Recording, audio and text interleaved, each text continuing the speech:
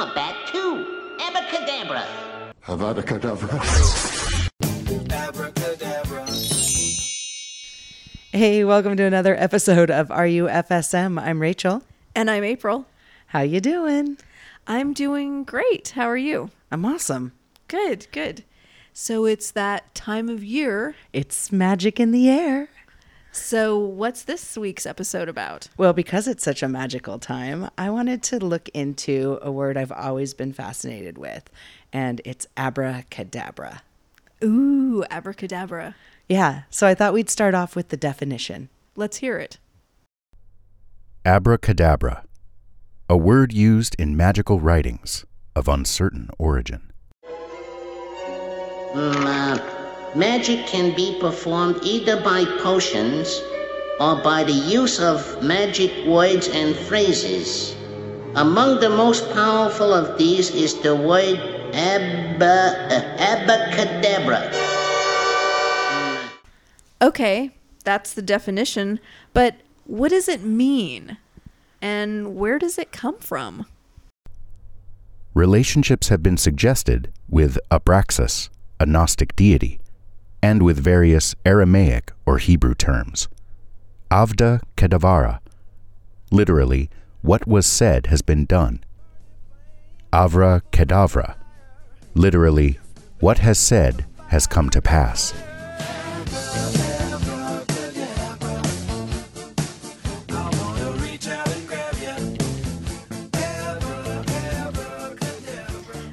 Okay, Rachel, you just wanted to hear Steve Miller again.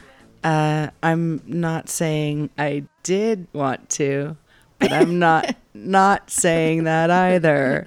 Oh, come on, that song's great. Yeah, I have a total nostalgia soft Totally. spot for it. Yeah, absolutely. It reminds me of, I think it was the summer between 6th and 7th grade, and I had my first boyfriend. Oh, it reminds me of my 5th grade summer, and my sister and I had a routine that we would dance to on the deck. Uh-oh, you're going to have to show me that routine. I can barely remember my name, let alone a routine I did 40 odd years ago. I think your sister might remember it. She may. I think we need to call her up and get her down here to demonstrate that. We'll All put right. that video on the website. Perfect. We always like to have a visual for you guys. While these theories of the origin of abracadabra are pretty cool, there's little evidence to support the relationship between the Hebrew words and the word as we know it today. Abracadabra in the form we know it today first pops up in ancient Rome, roughly the 3rd century. Inscribes cartae quod dicitur abracadabra. Saepius et subter repetes. That man speaking right there, that's Christopher Francese, intellectual badass, host and producer of the Latin Poetry Podcast. Here he translates an ancient doctor's prescription, which includes the first written record of the word abracadabra, with instructions on how to use it. Here is Quinctius Serenus Simonicus's cure for hemitritios, which is a kind of recurring fever. And this dates again to around the 3rd century, roughly. The malady the Greeks called hemitritios is more deadly. None of our ancestors could name this disease in our own language. On a piece of parchment, write the so-called abracadabra several times, repeating it on the line below. But take off the end so that gradually individual letters, which you will take away each time, are missing from the word. Continue until the last letter makes the apex of a cone. Remember to wind this with linen and hang it around the neck. Okay, so I want to make sure that's clear. What he's describing is called an abracadabra angle. To make one, you write the word abracadabra, and then right underneath it, you write the word abracadabra, so you take off the A, and then you keep writing the word and dropping off the last letter until you just get an A, and you center each time, so it ends up being an inverted triangle. With A as the bottommost point? Correct, and abracadabra as the top layer. That's amazing. So abracadabra pops up in ancient Rome, and then we don't see it much after that. not until it made a big old comeback in medieval England. Specifically, you'd create an abracadabrangle talisman, that just rolls off the tongue, and hang it on your door to keep the plague away. As you can imagine, it wasn't all that effective. And there were some huge detractors, some people that really made fun of this superstitious belief. On the other hand, there was occultist, magician, painter, novelist, and mountaineer, Aleister Crowley, who actually was a big fan of the word. Either way, it fell out of fashion and eventually came to be synonymous with fake magic. So now we know where the word abracadabra comes from, and that it's not really used by magicians today. But, Rachel, I still think it'd be really cool if we could talk to a magician. Guess what, April? I have the perfect one to talk to. You know, and as you listeners know, I recently went to the Magic Castle in Los Angeles for my birthday, and I met an amazing magician. His name is Siegfried Tieber, and I went to talk to him about what it's like to be a magician in modern magic circles.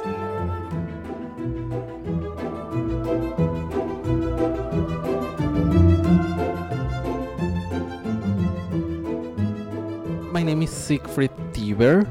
I am a magician. That's what I do professionally full time, and that's also what I deeply love doing. I guess I should say, so people don't wonder where on earth does this guy come from, what's up with the accent. I was born and raised in Ecuador. Nowadays I'm based in Los Angeles. Mainly what I do enjoy the most is close-up magic, performing magic illusions for small groups of people.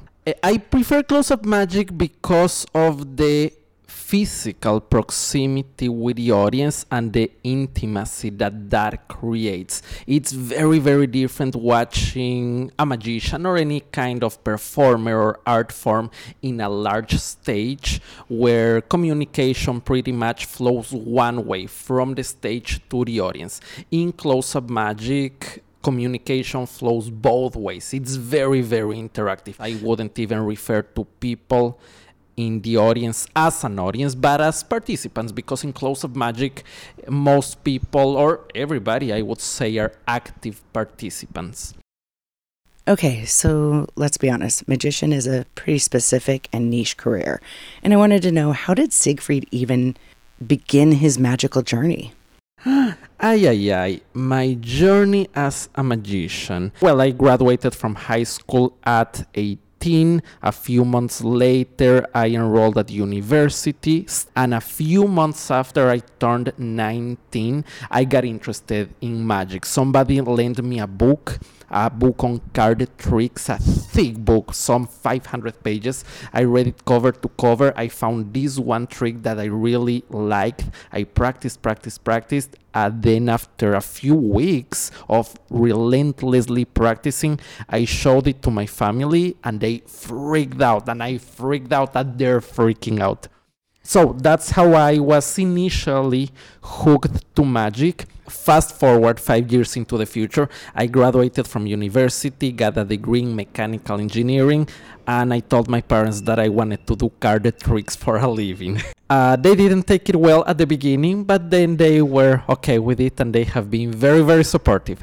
I did that back home in Ecuador for about 2 years, and then I decided to move to Los Angeles to pursue that in a more in a different way and take things from a different perspective, I guess. I mean, I wanted to know if there was any overlap between mechanical engineering and magic.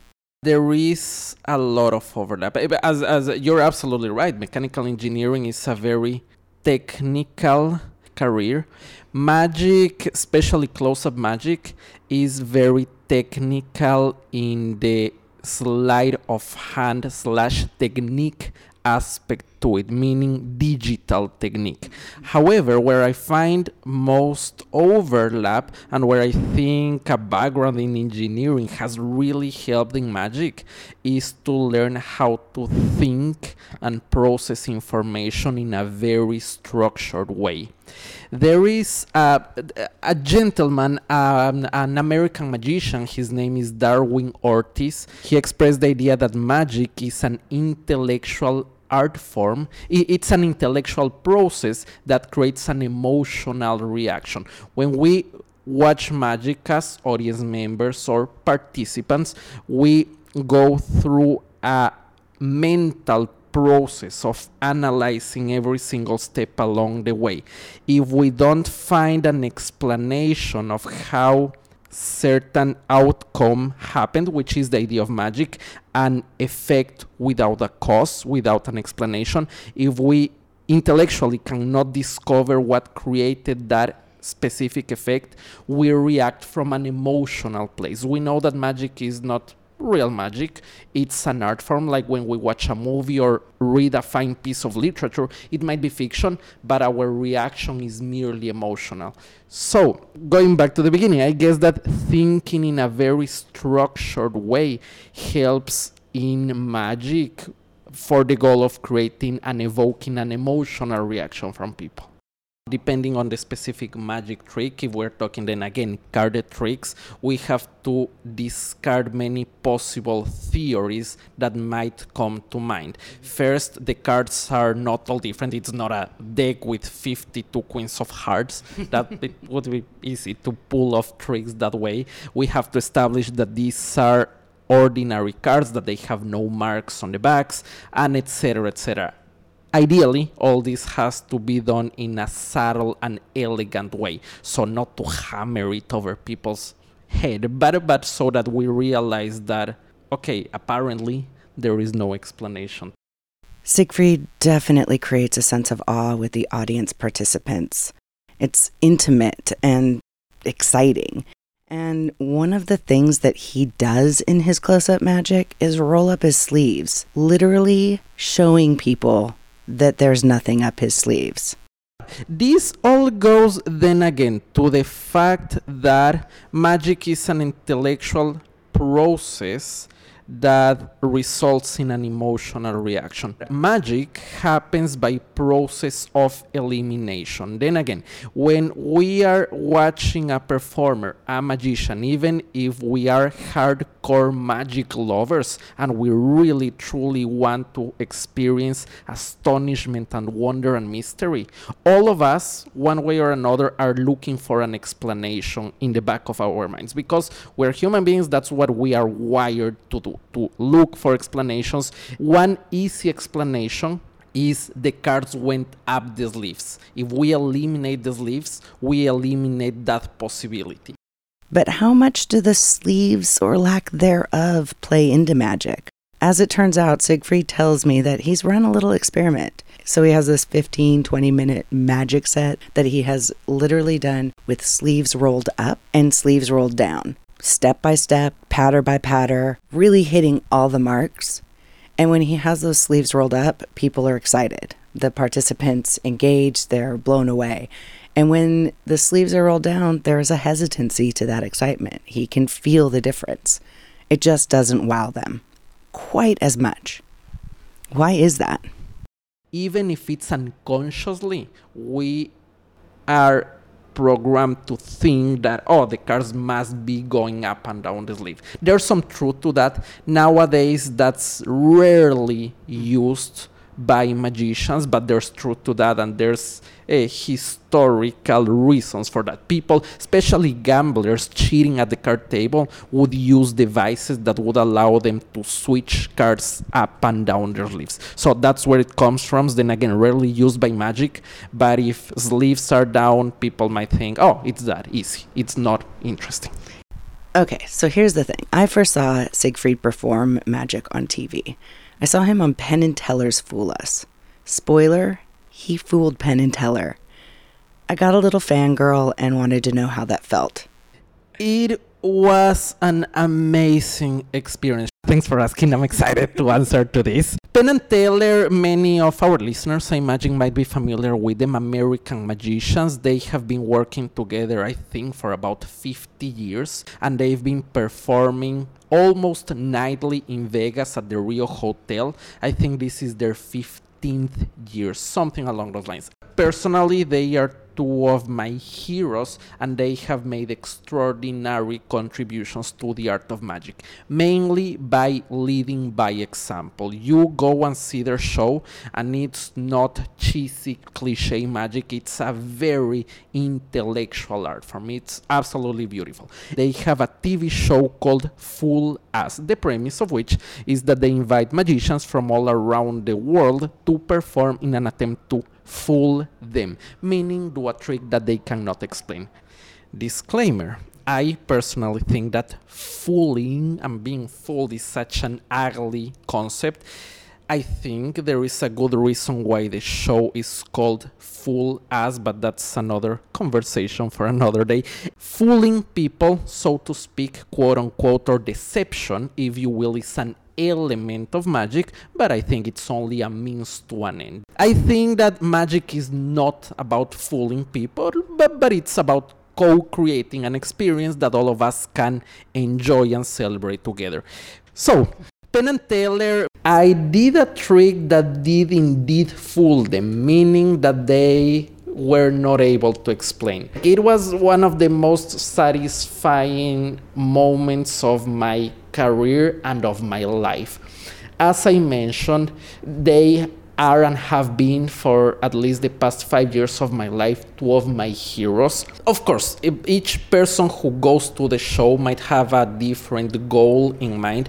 I deeply believe that most people's goal is not to fool Penn and Teller, because first of all, they are masters of the craft and art form, and second, they are many magicians' heroes. You just want to do something interesting and appealing for them. For my appearance with them, I pulled them to the stage. My only hope was to tell them, Penn, Teller, come, sit here, watch close, and do a card trick for them.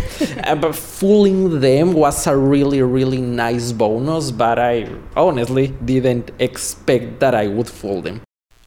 I know we have some listeners in Los Angeles, and you may be familiar with the Magic Castle, but I'm not kidding you when I say this place is so cool.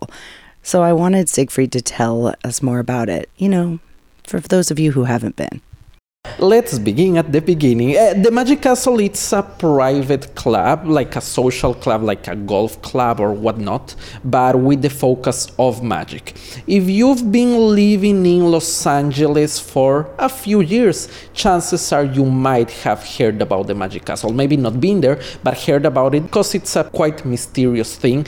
It operates mainly during nighttime. There's a strict dress code, and there is no photography allowed. And of course, all this has created a little bit of an air of mystery. However, even if you are not in Los Angeles, if you are a magician anywhere in the world, chances are you might have heard about the Magic Castle. For us magicians, the Magic Castle is a big deal. As I mentioned, I moved to Los Angeles about 5 years ago from Ecuador to be near the Magic Castle. It's something sorta kinda similar to what happens with Hollywood and the film industry. Hollywood pulls writers, actors, directors from all around the world in a smaller scale that happens with the Magic Castle. The Magic Castle is a big mansion. We have 6 formal rooms or theaters and many spaces where there are impromptu ongoing performances. So you can see from 5 to 10 different magicians, some of the best in the world on any given night at the Magic Castle. In order to become a magician member, you have to go through an audition process. They would ask you to prepare a 10 to 15 minute audition, and it's super intimidating because you're pulled into a room with a few of the top magicians in the planet, and they are watching closely. But then again, once you pass the audition, you can become a member. On the other hand, there is, if you want to be part of the official schedule at the Magic Castle, you have to go through an additional auditioning process. You have to send a tape of your act. They would usually ask you for a 20-ish minute performance on tape that you'd plan to perform.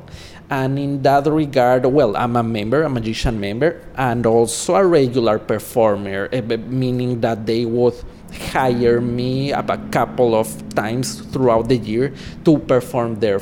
Performing at the Magic Castle, it's a big honor. In my mind, is an actor who wants to be a stage actor. You want to be on Broadway, and that's something. If you're an actor and you were on a Broadway show, that's something you'll brag about for the rest of your life, and that you'll have on your resume for the rest of your life. Something similar happens with the Magic Castle. Saying that I've performed at the Magic Castle is personally a huge privilege. It's very satisfying. If you're like me, you wonder if tricks ever go wrong and what happens when they do. People often ask me if magic tricks ever go wrong, and of course they do. A fundamental principle of magic is that more often than not, people don't know what is going to happen before it happens. So sometimes if you feel that something is going off track and you realize early on, you might be able to save it. On the other hand, at some point you hit the point of no return. A few years ago, when I was still living in Ecuador, I was working on this trick, which consisted of me walking on the stage with a cup of coffee, steaming coffee. I would hold it in one hand, covering it with the other hand. I would turn the thing upside down and then remove my hand to reveal that the liquid had disappeared. And this is something I would do like up close, like 2 feet away from people, and it was a very interesting illusion.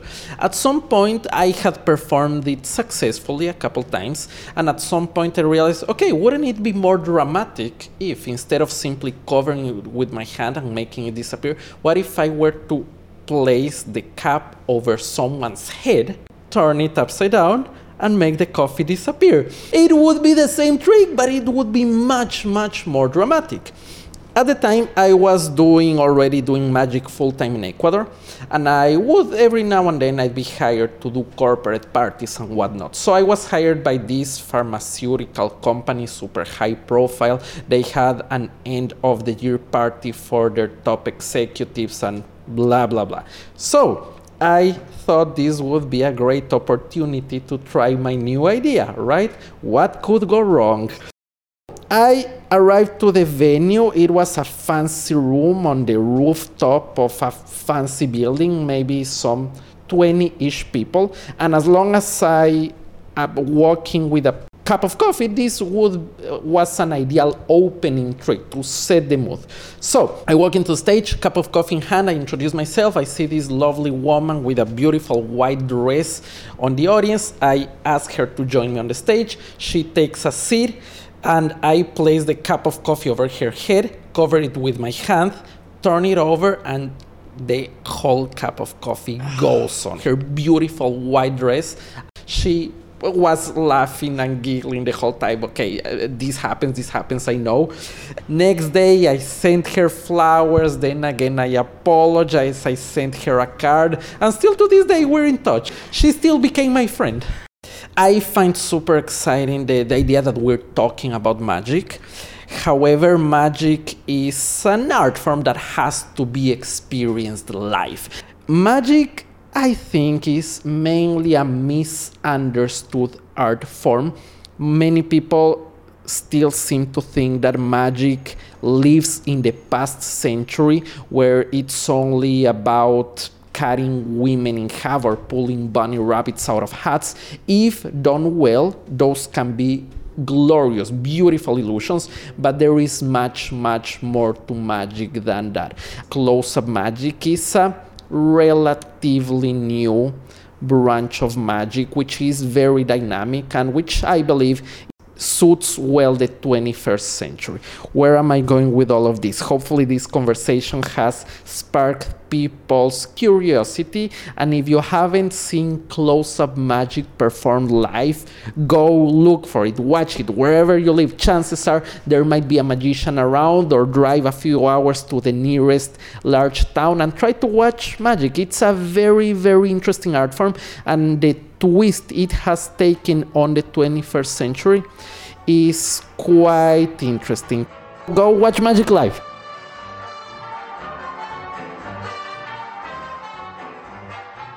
I am definitely gonna go see some live magic as soon as possible.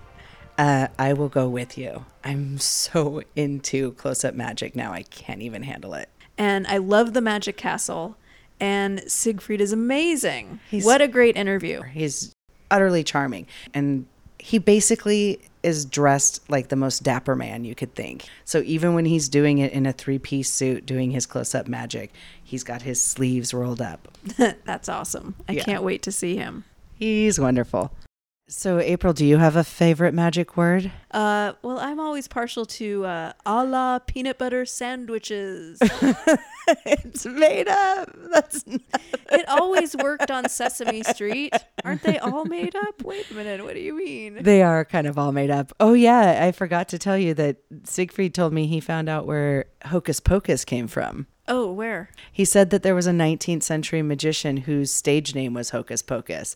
And whenever he pulled off a trick, he'd say, Hocus Pocus. And he was so popular that other magicians started saying Hocus Pocus in their own acts as homage to him. That's pretty great. I love it. Well, that was really fun. It was really fun.